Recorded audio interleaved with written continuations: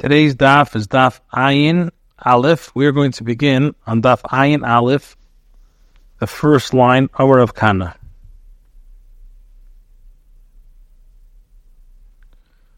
Amar of Kana Marav. Rav Kana says in the name of Rav, Chedesh sheyachol daber mitech aksav. With regards to a deaf mute who was once, like Rashi says, was once normal, and now he became a deaf mute, and he's not able to speak. But sheyachol daber mitech aksav, he's able to express himself through writing. So Rav says that Kaisvin v'neistin get l'ishtei, that the Beis Din writes and gives a get to his wife based on his written instructions. He instructed in writing that a get should be given to his wife. Now, Amar Rabbi Yosef said, "My kamashmalon, what is Rav teaching us? Tanina, we learned already in our Mishnah, Nishtatik, if somebody became a mute, husband who was normal then became a mute, and they said to him, Nichtav get, shall we write a get for your wife? And he nodded with his head. So what does the Mishnah say? You check him 3 times. If he responded, so the Mishnah clearly says that if they asked, the Beis Din asks, should we write the get for your wife? And he nodded, and they checked 3 different questions, and he said on no. When they asked him questions about the negative, he said no. In regards to the positive, he said yes. So the Mishnah clearly says, it says that he shall write a get, and give it to his wife based on the nod of his head. So what's he saying? The Mishnah clearly said that if he motions with his head, then we rely on his instructions. So now Rav Zeta says, Elo kamris, mute you say. In other words, your question was based on the Mishnah, which is discussing somebody who's a ilim, who's a mute. Shani ilim, a deaf mute, is different because in the ilim case, his mind is intact. The tiny within medaber ve'eni shemeya zo chedesh. Somebody who can speak but can't hear, that's a chedesh. Shemeya ve'eni medaber, somebody who hears but can't speak, zo ilam. This is a ilim. So he's totally intact. He's totally normal. And both this one and that one are considered competent with regards to all these halachas. Now, Rav Kana stated his halacha with regards to one who can neither hear or speak. Now, this goes beyond the halacha of the Mishnah. Rav Kana says that the written statement of a deaf mute is an indication of his mental capacity. So that's what Rav Kana was talking about. The Mishnah, which says that that's talking about an ilim. He's totally competent. The chiddush of Rav Kana is we're talking about somebody that he neither can hear nor speak. The chiddush is that the written statement by this deaf mute is an indication of his mental competence. So now the word says, how do you know that somebody who speaks but can't hear, that's a chedesh, and somebody who can hear but can't speak, that's a ilim? So the Gemara says, the pasuk says, I'm like a deaf man, I do not hear. So we see chedesh has to do with hearing. And a mute man is somebody who will not open his mouth. By saying another answer, you could say that the word ilim, like Rashi says, and what's ilim is like a contraction of the expression, ishtikil milule, his speech has been taken away.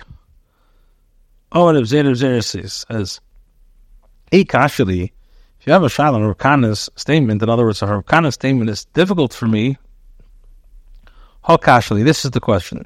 The Tanya, we learned in the Brisa, now it says in regards to somebody who was called up to give testimony, and he weasels away and he failed to do so. So what does the pasuk say? Im lo yagid, if he does not give testimony, so the pasuk says that he's going to bear a sin. Now the Gemara learns that now from here, prat le'ilim. This excludes a mute who's unable to utter his testimony.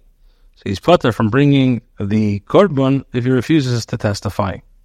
So lo yagid, again, what does he say? Prat le'ilim, which means somebody who is mute, sheniyochel lahagid, he's not able to speak.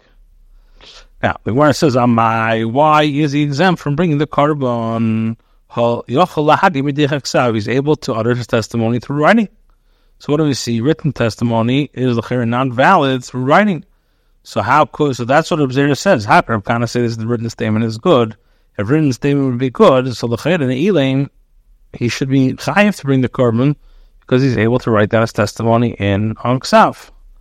So Abaye said to him, Eidus Karmis, you say about testimony, Shani Eidus Rachman Amri Pihem V'lo Iksavam. Eidus is different because what does the Torah say? The Torah says from their mouths, which emphasizes a testimony has to come from the witnesses' mouths and not from the writings. Okay, then Rashi has a whole shaila, the chayra, how do we trust any testimony that comes through Ksav if the Torah says Pihem V'lo Iksavam? Akalpanim, according to Abaye says the Eidus is different because it's exerts a custom mipihem v'loy mipi ksavam. Meisvei, they asked the Shaila, they raised an objection that was based on the Brisa. Brisa says, Shem shabaytkin oiseh l'gitin, kach baytkin oiseh l'masayis, l'matonis, l'idis, l'irishas.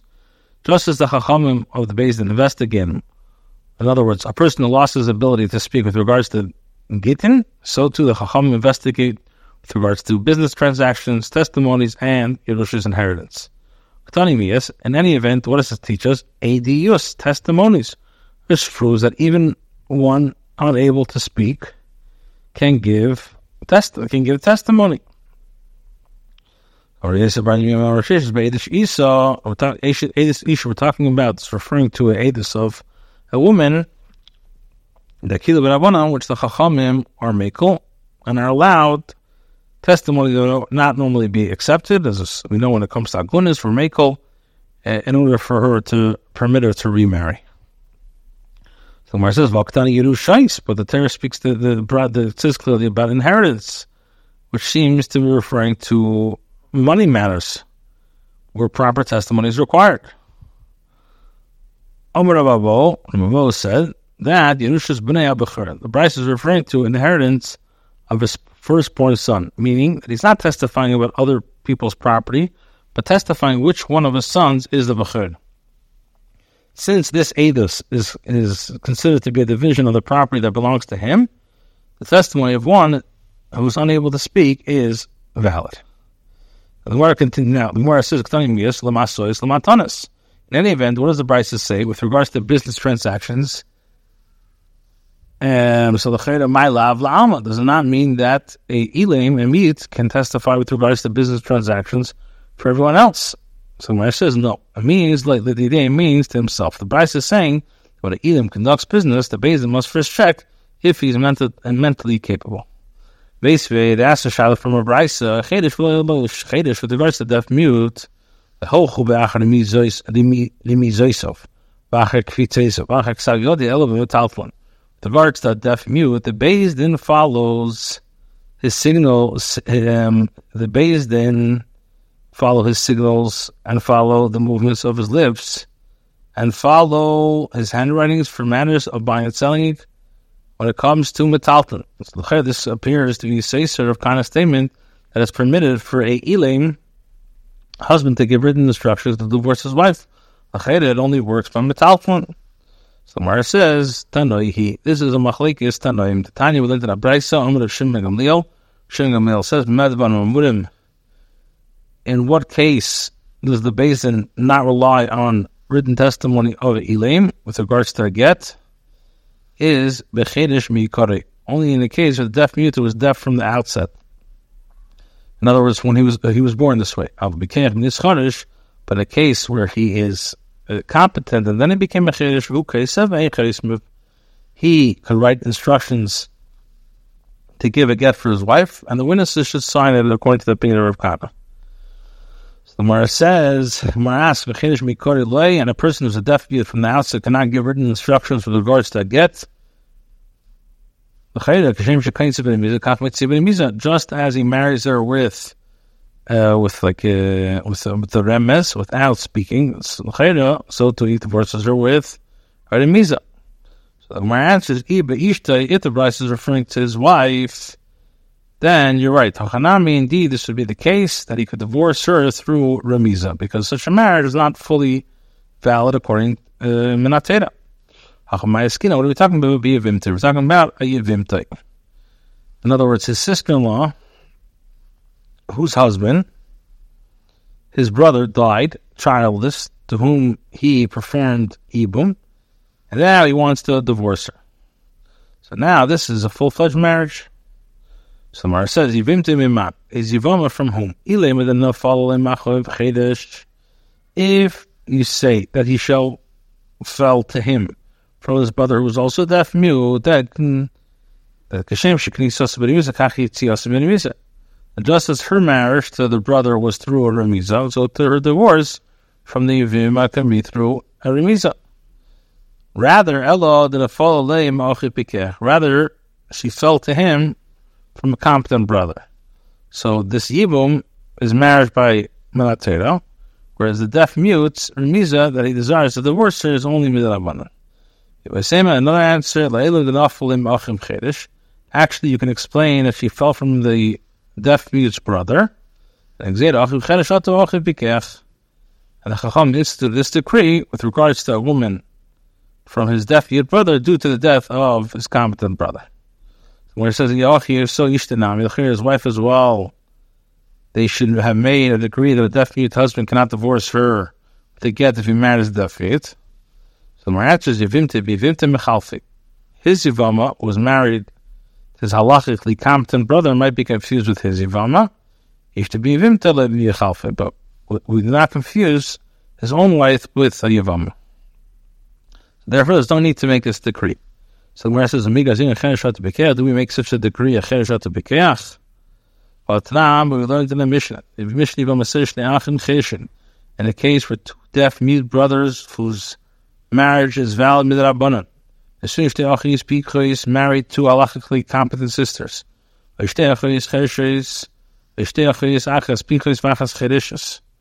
or to two deaf mute sisters or two sisters, one of whom was halachically competent and one of whom was a deaf mute. Or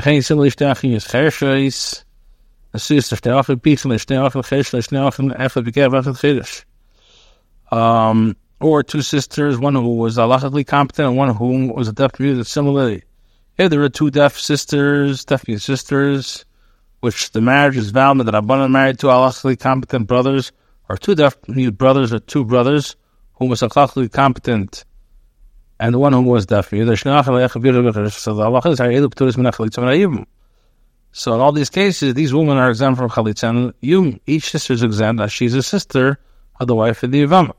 If they're unrelated, the men may marry them, Yibum, and if they wanted to divorce them, then they could be divorced.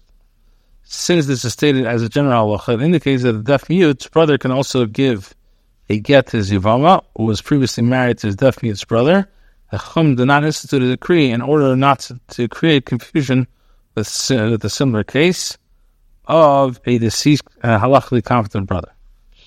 Rather, it's clear, as we initially answered, that it's referring to Yavama, previously married to a halachically competent brother who fell before Yavam, who was a deaf mute from birth. And we see that the answer we just gave from the previous one is rejected. Omer Rabbi Echn says, the friends of Rav Gamliel disagree with him and hold that written instructions from a deaf mute have no halachic validity. When Rabbi says, we also learned this in the Mishnah, that a non-verbal instructions are insufficient to initiate a divorce, even for one who was born with the ability to hear and became a deaf mute. Instead, if one became a shaita after a wedding, the Chum of the husband not allowed to divorce her. If the husband became a deaf mute or a shaita, he can never divorce her, and he's not have the legal competence to grant her the divorce. So the Rabbi explains, what is the reason that the Mishnah emphasizes that he can never divorce her?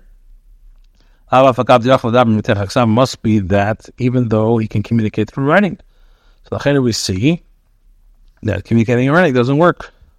So Rabbi says, if not for the fact that Rabbi Yechman teaches us that there is a machlekes between Rosh Gamliel and the Chachamim, I